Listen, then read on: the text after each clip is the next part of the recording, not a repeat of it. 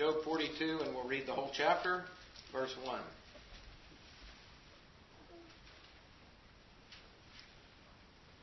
Then Job answered the Lord and said, I know that thou canst do everything, and that no thought can be withholden from thee. Who is he that hideth counsel without knowledge? Therefore have I uttered that I understood not, things too wonderful for me, which I knew not. Hear, I beseech thee, and I will speak. I will demand of thee, and declare thou unto me. I have heard of thee by the hearing of the ear, but now mine eye seeth thee. Wherefore I abhor myself, and repent in dust and ashes. And it was so that after the Lord had spoken these words unto Job, the Lord said to Eliphaz the Temanite, My wrath is kindled against thee, and against thy two friends, for ye have not spoken of me the thing that is right, as my servant Job hath. Therefore take unto you now 7 bullocks and 7 rams, and go to my servant Job, and offer up for yourselves a burnt offering. And my servant Job shall pray for you. For him will I accept, lest I deal with you after your folly, and that ye have not spoken of me the thing which is right, like my servant Job. So Eliphaz the Temanite and Bildad the Shuhite and Zophar the Naamathite went and did according as the Lord commanded them. The Lord also accepted Job. And the Lord turned the captivity of Job when he prayed for his friends. Also the Lord gave Job twice as much as he had before. Then came there unto him all his brethren, and all his sisters, and all they that had been of his acquaintance before, and did eat bread with him in his house. And they bemoaned him, and comforted him over all the evil that the Lord had brought upon him. Every man also gave him a piece of money, every one an earring of gold. So the Lord blessed the latter end of Job more than his beginning, for he had 14,000 sheep, and 6,000 camels, and 1,000 yoke of oxen, and 1,000 female donkeys. He had also 7 sons and 3 daughters. And he called the name of the first Jemimah, and the name of the second Keziah, and the name of the third Karen Hapuk. And in all the land were no women found so fair as the daughters of Job, and their father gave them inheritance among their brethren. After this lived Job 140 years, saw his sons and his sons' sons, even 4 generations. So Job died being old and full of days. The end. Tonight we'll look at final lessons from the final act. Of course, we've been treating this as a piece of literature and kind of putting the headings in that kind of an order, but even though we're speaking about final lessons from the final act, it's not an act. Right? This is reality. This has been reality. Now, often the final act will be referred to technically as the resolution. The resolution. And there's resolution here. In a resolution, there are conflicts that are resolved, tension and anxiety for the readers is released, and there is this satisfying sense of closure experienced with the final act when it's a play. Well, we do find all of that here in Job 42. There is a great deal of resolution that unfolds. And I don't know about you, but I find this chapter very satisfying for a number of reasons.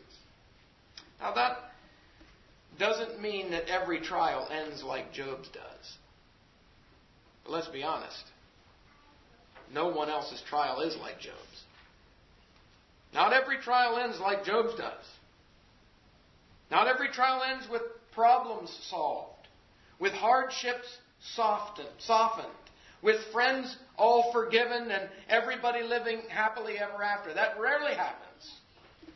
But there's resolution here. And it comes largely in the form of another R word. There's not only resolution here, but there's restoration here. Things are being restored back to the way they were before. Of course, one of the things that needs to be pointed out is that you have first of all, the restoration of Job's fear. You say, his fear. Earlier in this chapter 42, it's his fear of God that is restored in a way. It was said 3 times in the first 2 chapters of this book. God pointed him out and he said, a man that feared God. A man that feared God. Now, I'm not going to say that he lost all fear of God throughout his trials. I don't think so. But by the things that he said in his speeches, we didn't read them. We didn't have the time. But in the things that Job said in his speeches, there was something about the fear and the awe of God that was diminished. And that's why, as we looked at last evening, that's why God directed Job to his power, to his might, to his dominion, to his control over all things, and to his wisdom, to overwhelm him with a fear of God, of who God is. And now the reaction to that is in chapter 42. Job falls before God and he says, I repent in dust and ashes. And so there's a restoration of his fear. You can see that, I think it's hinted at the end of chapter 41. If you look at just 2 verses, if you back up 2 verses from where we started reading tonight, it'll take you to chapter 41 and verse 33. And God is concluding his description of this creature, Leviathan. And here's what it says. I'll read it in the ESV. God says about Leviathan, on earth there is not his like, a creature without fear. Without fear. A creature without fear. Hint, hint. Is that you, Job? You're a creature of mine. Are you a creature without fear? Is that you? Do you not fear me? Now, Job's response after all this is to bow down and to repent in dust and ashes. He has a renewed, a restored fear of the Lord. And as we read in Proverbs, the fear of the Lord is the beginning of wisdom. It's actually the beginning of lots of things, but one of them is for sure. The fear of the Lord is the beginning of wisdom. And now, when Job got right with God, and I'm not saying that everything was wrong, but because he responds this way, things weren't right. When Job got right with God, so much else around him got right too. So you have the restoration of Job's fear, and then you will have the restoration of Job's friends, starting in verse 7. Now, it is nice to read these verses. There's a sense of satisfaction where God is rebuking his friends and telling them, you were wrong all along. All those charges that you made against my servant, they were unfounded. You were in the wrong, and he is in the right. So you'll have the restoration of Job's friends, restoration of their relationship with Job, and even in their relationship with God, because they had treated God's servant this way. I think in these verses there's a good, it's a good recipe for restoration to take place between people that have been torn apart by sin. There's 4 things that I found here. 4 things that comprise the recipe for restoration to take place between people that have been torn apart by sin. The first thing is gentle correction. Gentle correction. I notice how God corrects these 3 men. If it were up to you, and if it were up to me, after hearing what they said, how gentle would you be? God's very gentle with them. I imagine that the 3 of them have been standing there or sitting there or whatever. Their arms are crossed, their brows are furrowed, and they're waiting for lightning to proceed from out of the whirlwind that has come, right? Because God spoke to Job. They're waiting for lightning to come out and thunder down judgment on Job, for he has dared to withhold a secret sin against God, and he will not confess it. And so they're waiting for bad stuff to take place. No bolts ever fell. God said, verse 7, my wrath is kindled against you, Eliphaz, and against your 2 friends, for you have not spoken of me the thing that is right, as my servant Job hath. So no bolts are going to fall on Job. And relax, no bolts are going to fall down on you either. But he says his wrath is kindled toward them. God is angry. And yet, God is gentle with them. He just says, you've not spoken of me the thing that is right. You remember when they thought Job was wrong? Remember when they thought Job was wrong, how they abused him? The things that they said, the insinuations that they made, the allegations that they made. When they thought that Job was wrong, how did they treat him? Now God says, no, if he's not wrong, you're wrong. Now, how is God going to treat them? Should he treat them the same way? No, God doesn't do that. God gently corrects them. You have not spoken to me the thing that is right. They did not, notice he says, you did not speak of me the thing that is right. You were speaking, representing me, speaking of my character, who I am, my attributes, and you were not accurate in how you spoke of me. You know what that tells me? That God obviously cares very much how he is presented. That God cares very much how he is preached. And if there is to be restoration then between you and that other person, whoever that is, only gentle correction can accomplish it, not some loud, angry rebuke. So there's gentle correction here, but along with that there was also willing sacrifice. There had to be a sacrifice made. Look at verse number 8. God says there, therefore take unto you now 7 bullocks and 7 rams, and go to my servant Job, and offer up for yourselves a burnt offering. And my servant Job shall pray for you. Wow, I wonder how that sounded. They were thinking they were going to be the ones to pray for him. He says, my servant Job will pray for you. Because he's been in the right. And for him, I will accept. I'll listen to him. And if you get in the right attitude, maybe I'll listen to you too. But for him, I will accept, lest I deal with you after your folly, and that you have not spoken of me the thing which is right, like my servant Job. So the 3 of them did, according as the Lord commanded them, and the Lord also accepted Job. So what did they do? They had to bring a sacrifice. In order for a relationship to be restored, there had to be a willingness to sacrifice. They had to offer something that was costly to bring about that restoration. And I know this is basic Christianity, but I think it's good. It'll always cost you something to be made right with other people. It'll always cost you something, right? It'll certainly cost you your pride. That's a good thing to lose anyway. Certainly cost God something to make us right with him. He gave his son. Cost Christ something. He gave himself. Christ also hath once suffered for sins, the just in the place of the unjust. He suffered for sins, that he might bring us to God. In order for us to be made right with God, it cost God something. It cost Christ something.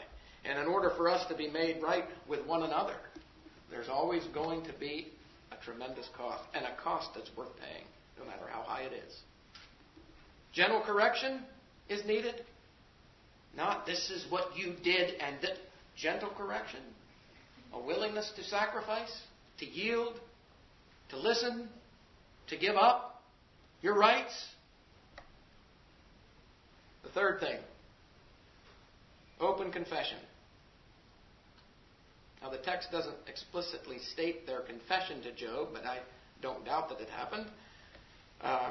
Job, what would you like? What do you think Job would have liked them to say to him? What do you think he would have liked them to say? You ever apologize to somebody, or somebody apologizes to you? What do you want them to say? I've been in meetings before with people. One sitting across from the other. Let's get this all out, right? I'm sorry. And they're ready to bolt out the door. They said it, right? Is that going to? You honestly think that's going to accomplish anything? I mean, it's a start, right? What do you think they wanted to? Job, some of those things that we said, maybe weren't exactly true, some of them. Some of them were. Well, if you're Job, what do you want them to say? Job, we shouldn't have said those things. Job, will you forgive me for the way that I spoke to you? Job, will you forgive my arrogance? Job, will you forgive my audacity, right? Job, will you forgive my abuse? I'm sorry for insinuating that about your children. I never should have gone there. I am sorry for that. People that have been hurt, they want to know that you get it, that you understand what it was that hurt them. And it has to be articulated, right? And I'm sorry, and an extended hand is not going to cut it. You want to be restored? Confess openly and specifically. Now there's another thing. There needs to be gentle correction. There needs to be a willingness to sacrifice. There needs to be open confession about what wrong has been done. And there needs to be full forgiveness. Look at verse 10. The Lord turned the captivity of Job when he prayed for his friends. When he prayed for his friends. He prayed for them. Do you think Job forgave them? Hard to pray for someone and not forgive them if you're really praying for them. It's hard to hold grudges in the presence of the Lord, isn't it? It's hard to pray that God will forgive your friends and not forgive them yourself. Job prayed, and God heard him. And I don't think he prayed the way I might be tempted to pray for them. My servant Job will pray for you. Yes, I will. Lord, remember Bildad. Give him what he deserves. Right? Lord, Bildad the Shuhite. Right? Make him about a Shuhite's tall. Right? Zophar. Lord, remember Zophar. Smite him Zophar to the ground. He'll never forget it. I don't know what kind of things that would come to. But that we can kind of pray very vindictively, right? They did this to me, and Lord, some of our prayers end up sounding like the imprecatory psalms, right? The calling down judgment against our enemies. These are brothers and sisters in Christ. Job prayed for them. And God heard him. Must have been a man that was willing to forgive. So those four things seem to make up a good recipe for how to be restored to one another. So there's the restoration of Job's fear, and he falls before God and repents of his attitude. There's the restoration of Job's friends. Number 3, there's the restoration of Job's fortunes. And we'd like to read this too. By the time the chapter comes to an end, it says that he has 14,000 sheep. He had 7. He has 6,000 camels. He had 3. He has 1,000 yoke of oxen. He had 500. He has 1,000 female donkeys. He had 500. And obviously, I don't think suddenly, poof, there they were out in the pasture, right? Or out in the field. These were things that may have taken a while for Job to accumulate over the years. But right away, and this is so like the Lord, right away something happens to put Job back on his feet. Remember, he's got nothing. He's got nothing. He's got no assets. He's got nothing in the bank, right? Look at verse 11. Verse 11 says, there came unto him all of his brethren, all of his sisters, all that had been of his acquaintance before, and they did eat bread with him in his house. And the end of verse 11 says that every one gave him a piece of money, and every one an earring of gold. They took what they had. And they saw a man that had nothing. He was broken. He was financially ruined. And they all came together and huddled together and put together what they had. And they sacrificed that Job might get back on his feet. And he knew then that he was surrounded by people that loved him. Right? One of my favorite all-time movies is It's a Wonderful Life. We were talking about this at lunch today, interestingly enough. And if you're familiar with it at all, George Bailey runs the building and loan in town, but he wants to get out and see the world. One disappointment after another occurs, and it looks like George will be stuck where he is for the rest of his life in Bedford Falls, and he wants to get out so bad it's not going to happen. The action largely takes place it's set in the 1940s. And one fateful day, his Uncle Billy, who works for him, he's kind of absent-minded Uncle Billy, goes to make the $8,000 deposit in their bank account. And he takes the cash and folds it up in the newspaper An old man potter wheels himself, the greedy, wicked old man potter wheels himself into the bank. And Uncle Billy's talking to him, and he rolled up the deposit and put it in the newspaper and put it in Potter's lap, and he didn't even realize it. Well, the loss is uncovered, and George is overwhelmed with grief. He says this means prison, this means scandal, this means jail. That's what's going to happen. He's totally ruined. He's lost everything. He can't get it back. And he ultimately heads to the bridge to throw his life away into the river. So he's there at the bridge, and he's about to jump in, and somebody else jumps in. And it's Clarence. Some of you have seen this, right?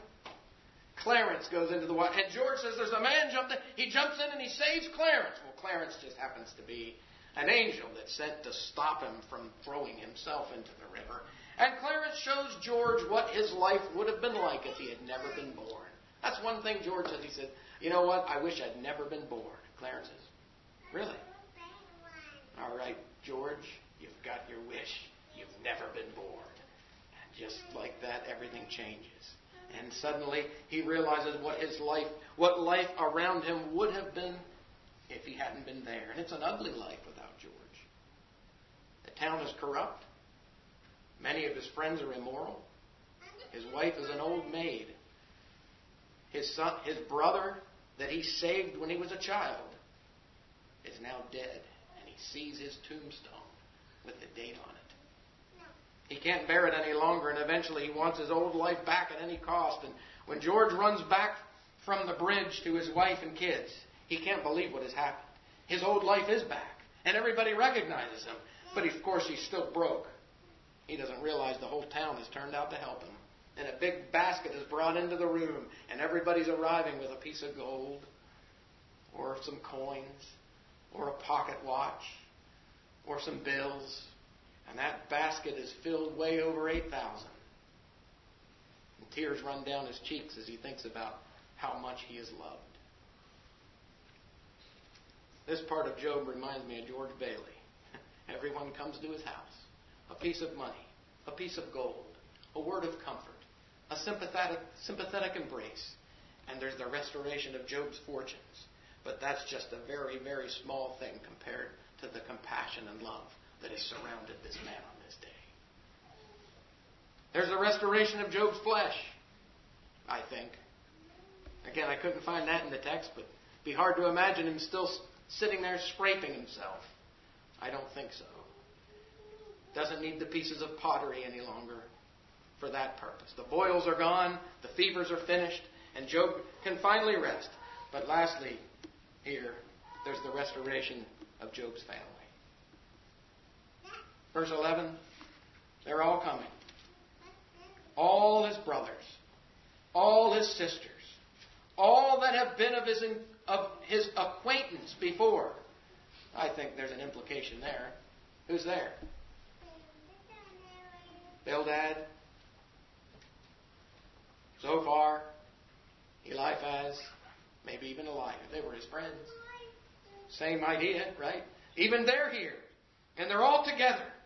But all his family is here. And his brothers are there. His sisters are there. His friends, all forgiven. All restored to Job. And they all together in the house. That's a good ending in a number of ways. It makes me think of another house. Makes me think of another house. Makes me think of the Father's house. The place where we're going. Where I'll be.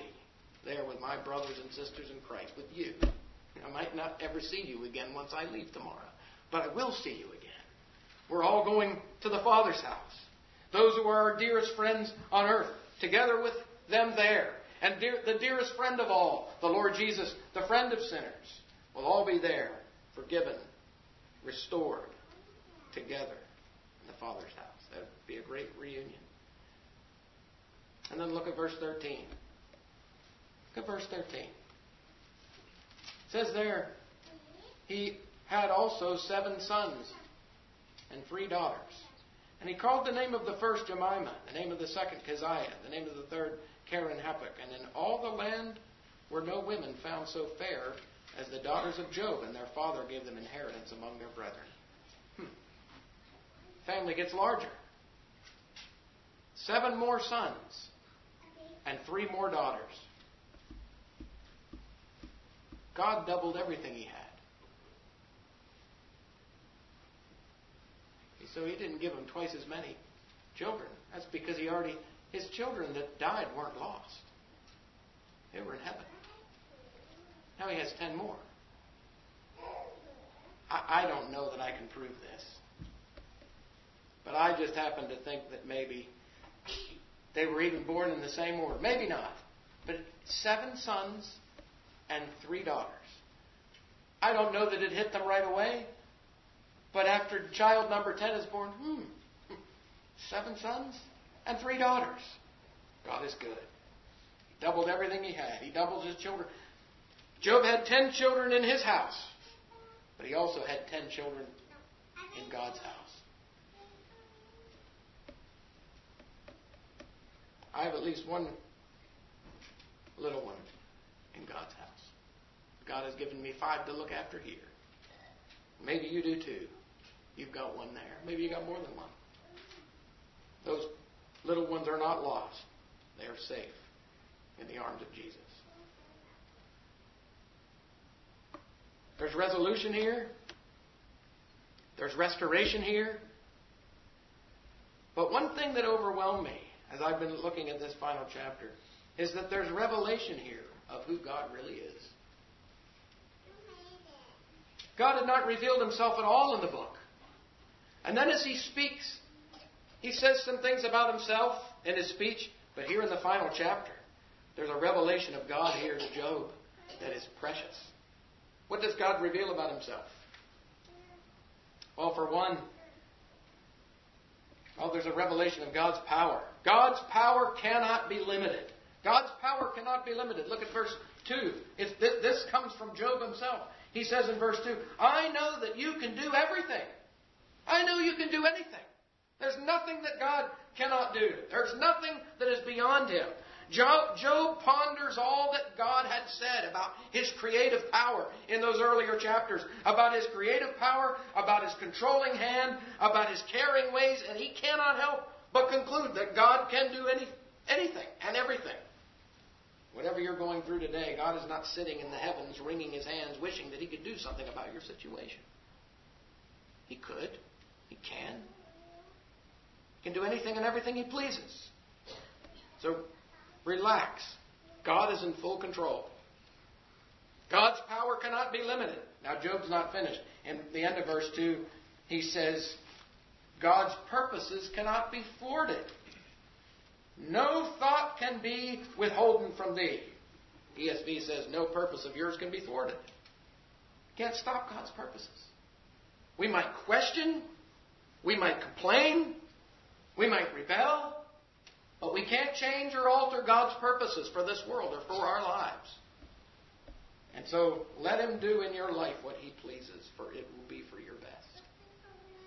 God's power can't be limited. God's purposes can't be thwarted. There's more that is revealed about God's character in this chapter. God's ways cannot be fathomed. In verse 3, I think it's the International Standard Version that says, Job says, I have talked about what I don't understand. I have talked about what I don't understand. Awesome things beyond me that I don't know. God's ways cannot be fathomed. Sometimes we're just never going to be able to understand what God is doing. That certainly makes sense, because his wisdom is infinite and mine is not. Sometimes we're just not going to be able to know. Knowing God's ways may not help anyway. Even if he said, this is what I'm doing, that doesn't guarantee that you'll be satisfied with what he's doing. So it's best to just not know what he's doing. You might be only more confused. God knows exactly what he's doing. The other thing is this, we might not even be capable of understanding his ways even if he explained it to us. I think about Isaiah 55. For my thoughts are not your thoughts, neither are your ways my ways, saith the Lord. For as the heavens are higher than the earth, so are my ways higher than your ways, and my thoughts than your thoughts. God's ways cannot be fathomed. God's justice cannot be dictated. That's what they've been trying to do this whole book. This is what God is doing. This is what God should be doing. God's justice can't be dictated. We can't tell God what to do, and we can't tell God when to do it, and we can't tell God how to do it. Sometimes we think that that's what praying is. Right? That's why I'm praying. I'm telling God what to do. It's okay to ask for things. It's another thing to try to dictate justice.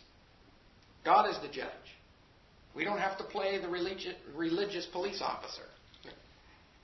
Keep up with everything that's right or wrong in my world, in your world, and everybody else's world. By the way, people don't like religious police. They're never popular in any society, and they're certainly not popular in the assembly. When people go around and say, this is the way it has to be. God is capable of bringing justice. God's justice will prevail. God will make everything that's wrong right someday. He will do it. He may not do it in this life. And that's very disappointing to us sometimes. And it's very frustrating to us sometimes. He may not do it in this life. But every life, every person will have to stand before God someday. And He will deal with it in everyone's case. Everyone will stand before God and give account for every word, for every deed, for every thought. Rewards will be given. Rewards will be lost. Wicked will be punished. The righteous will shine like the sun, right? God's justice will roll down, and it will come. So refrain from trying to bring it about. Let Him do it. God's justice cannot be dictated. Now there's one thing that I'll end with. As far as a revelation of God here in this chapter, I've enjoyed the fact that God's blessings cannot be equaled. God's blessings cannot be equaled. Just think about everything that He did for Job at the conclusion of the story. He's given a double portion, right? Everything was doubled. You okay with that, by the way? Say, yeah, Job went through a lot. I'm okay with that. Are you? Is it okay for Job to have as much as he did? He had a lot before. He was the most wealthy of the men of the East, right? And now he's going to be double that. You okay with that? Think about it. Because there might be people that you know that have a lot. You okay with that? Are you? What if they woke up tomorrow and they're twice as wealthy? Still okay with that, brother, sister? No, I just thought of that. There are times when the Lord blesses His own with what looks like way more than enough. Why does He do that? Well, for one, He's good. God is good. And God is righteous. But it might be just as much a test of your contentment as it is of their stewardship. It might be just as much a test of my contentment with what I have as it is a test of their stewardship. So you say, well, they have all of that. They should be doing this with it, and they should be. Here we go. The justice police. Here's how other people should live and what they should do with their things. And they have all of this. Why don't they do this and why don't they do that? Are you content with what you have? Their stewardship, they will have to give an account for. Your contentment, you will have to give an account for. Don't envy. Let it go. Proverbs reminds us that maybe you don't even need this reminder, but envy is the rottenness of the bones. If you want to wither away from the inside out, just start down that road of envy. So he was given a double portion. God blessed him in that way. He was given another family. He lost his family. God says, I'll give you another one. Wasn't too young either. I'm not sure how old he was. I think some writers think that Job may have been around 70 years of age when all of this started to happen to him. And I imagine that Job's wife comes to him a little bit after the fact with a little bit of a smile. And she says, Job, not going to believe this, but we're expecting. What are we expecting? Rain? We're expecting. Oh, another child is coming. And in the days to come, this would happen 9 more times. Do you wish you got that kind of opportunity to do things again? Some of you say, no, I'm glad to be done. I'm glad to be done with that stage of my life, and I'm ready to look at... That's what grandchildren are for, right? You can pass along your wisdom about raising children to your children to be a blessing to their grandchildren. And they love it when you give them lots of advice. Good advice. But I thought about this. Job got a second chance to raise a family with all of the added wisdom that he had accumulated over those years, right? And he did a good job. To me, it's fascinating that so much attention is paid to the daughters. Right? You don't read hardly a thing said about his sons. But his daughters are named. We don't know any of the names of the sons. But we have these 3 women recorded for us, and their names are given. Why? We expected to name the sons as well, but we don't know what they are. The implication is that Job did such an honorable job raising his family that his sons and daughters were all women and men of respectable character. In that day and age and in that culture, the focus was always on the men. Job wasn't that way. He focused on all of his children. And they were all honorable men and women. In the land, and all the land, the text says, in all of the land were no women found so fair as the daughters of Job. That doesn't mean that they were nice looking. Maybe they were. It means that their character was beautiful. There was none so fair as the daughters of Job. You know what I think was the key to their remarkable character? Probably because they were raised in a home where there was no favoritism. Look at the end of verse 15. Another insight here says, their father gave them inheritance among their brethren. That wasn't too common. That wasn't too common. He says, no, you're all equal to me. You're all going to receive something. You're all going to have an inheritance. There was no favoritism in the home. And Job got a second chance. And he got it right. Sometimes God gives us a second chance. Maybe He doesn't give us a second chance with children. Maybe He does. I don't know. But God does give us... God is the God of the second chance. And if we're honest, the third and the fourth and maybe even on and on. A second chance to witness to that person that you just didn't have the courage yesterday to witness. And now there's another chance. God is good. A second chance to take a stand for Christ when you missed the opportunity earlier. A second chance to make things right with that brother, with that sister. And maybe even a second chance tonight to do that because you've just heard ministry about it. A second chance. A third chance. God is the God of the second chance. He was given another family. He was given a double portion. Lastly now, he was given a long life. Verse 16 tells us just how long. I don't know, sometimes this isn't too appealing. I don't know how much longer we want to be here, right? Job lived 140 years after this. I think that's why people think he might have been 70 when it happened. Because if everything else was doubled, maybe his life expectancy, he lived for 70 and now he's given another 140. 140 years after this, and he saw his children and his grandchildren until the 4th generation. 4th generation. The Septuagint has Job living for 240 years. I don't know if that's right. Some have 210 years. If he was about 70 when these trials occurred, then he got to see his children, his first group of children. He got to see his grandchildren. He got to see his great-grandchildren, and maybe even great-great-grandchildren, depending on what 4 generations means. I guess you could say that when Job's trial was over, he really did live happily ever after. That's actually how the book seems to end.